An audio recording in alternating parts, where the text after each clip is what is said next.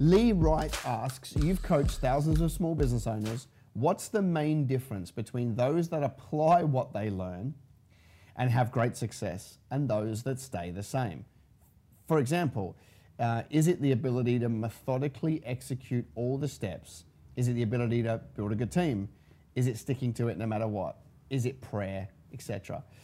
Such a good question. And it's one of the conversations I have around here a lot. In fact, I think we just had it yesterday. We're like, how do we get more people to execute on what we teach?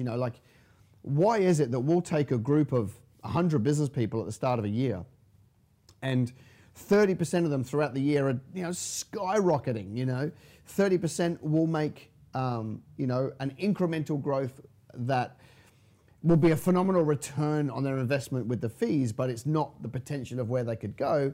And why is it that a third will not do much at all, And we are constantly, that's why I'm always adding in accountability and ideas and more support into our programs, because I want to get those ratios better. And so that's the question here, right? What's the main difference between those that apply what they learn and have great success and those that stay the same? I think my answer here is the same answer as when people say to me, what's the difference? Can you spot something, that makes somebody successful and somebody not? I think it comes down to two things, and it comes down to more tactics. But conceptually, all I think is that people need two things. They need hunger and fortitude, okay? When you're insanely hungry for the outcomes of your life, when you see a big vision and you are just like, I am not stopping until it's done, right? And you can't see yourself playing small. When you've got so much hunger to chase down your potential, then ain't nothing gonna get in your way, okay?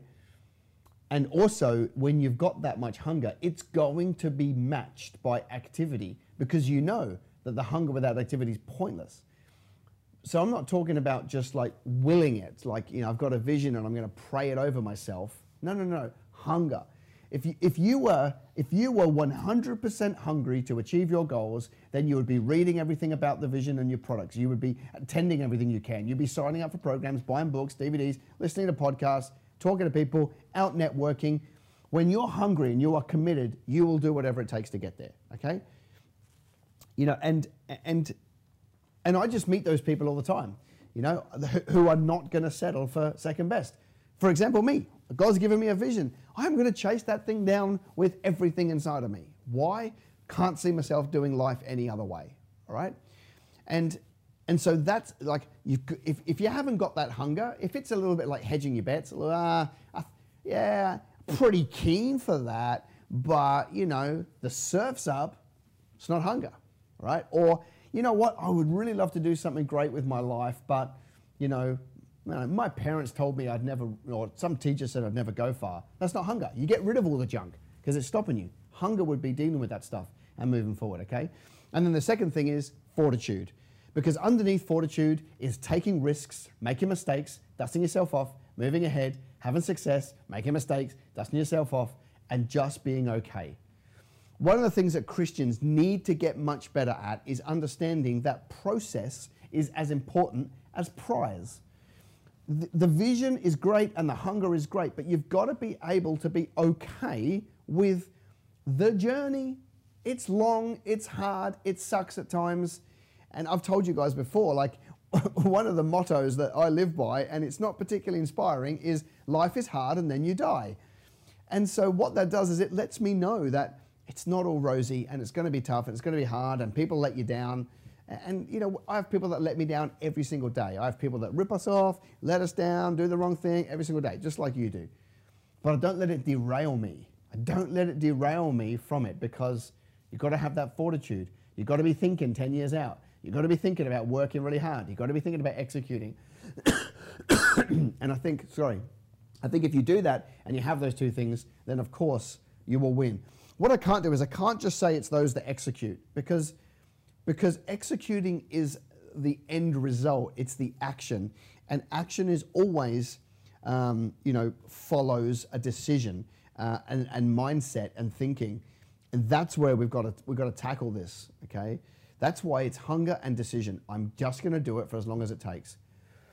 Just to kind of bring a loop to that, the way that I developed hunger, right, and fortitude was these two things. And I've said them before and I'll say them again.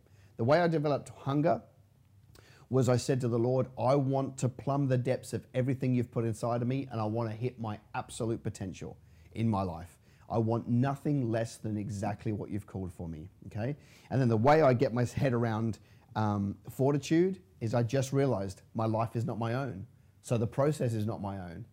My life is not my own. It was bought with a price. My old man died to self. I'm rise again in Christ. That means I don't have rights. That means I can't whinge when life is hard. And then I read about the life of Paul and I think my life's flipping easy and brilliant, okay? So those two things help me get perspective to change my mind, and then that flows down to action, and then you'll never have a problem executing on what God's got for you. Did you know that this show goes onto Facebook, it goes onto YouTube, it goes onto Instagram, it goes onto iTunes, and it goes onto LinkedIn? Do me a favor, would you? Tell more people about the show so that I can spread the message. Love ya. See ya.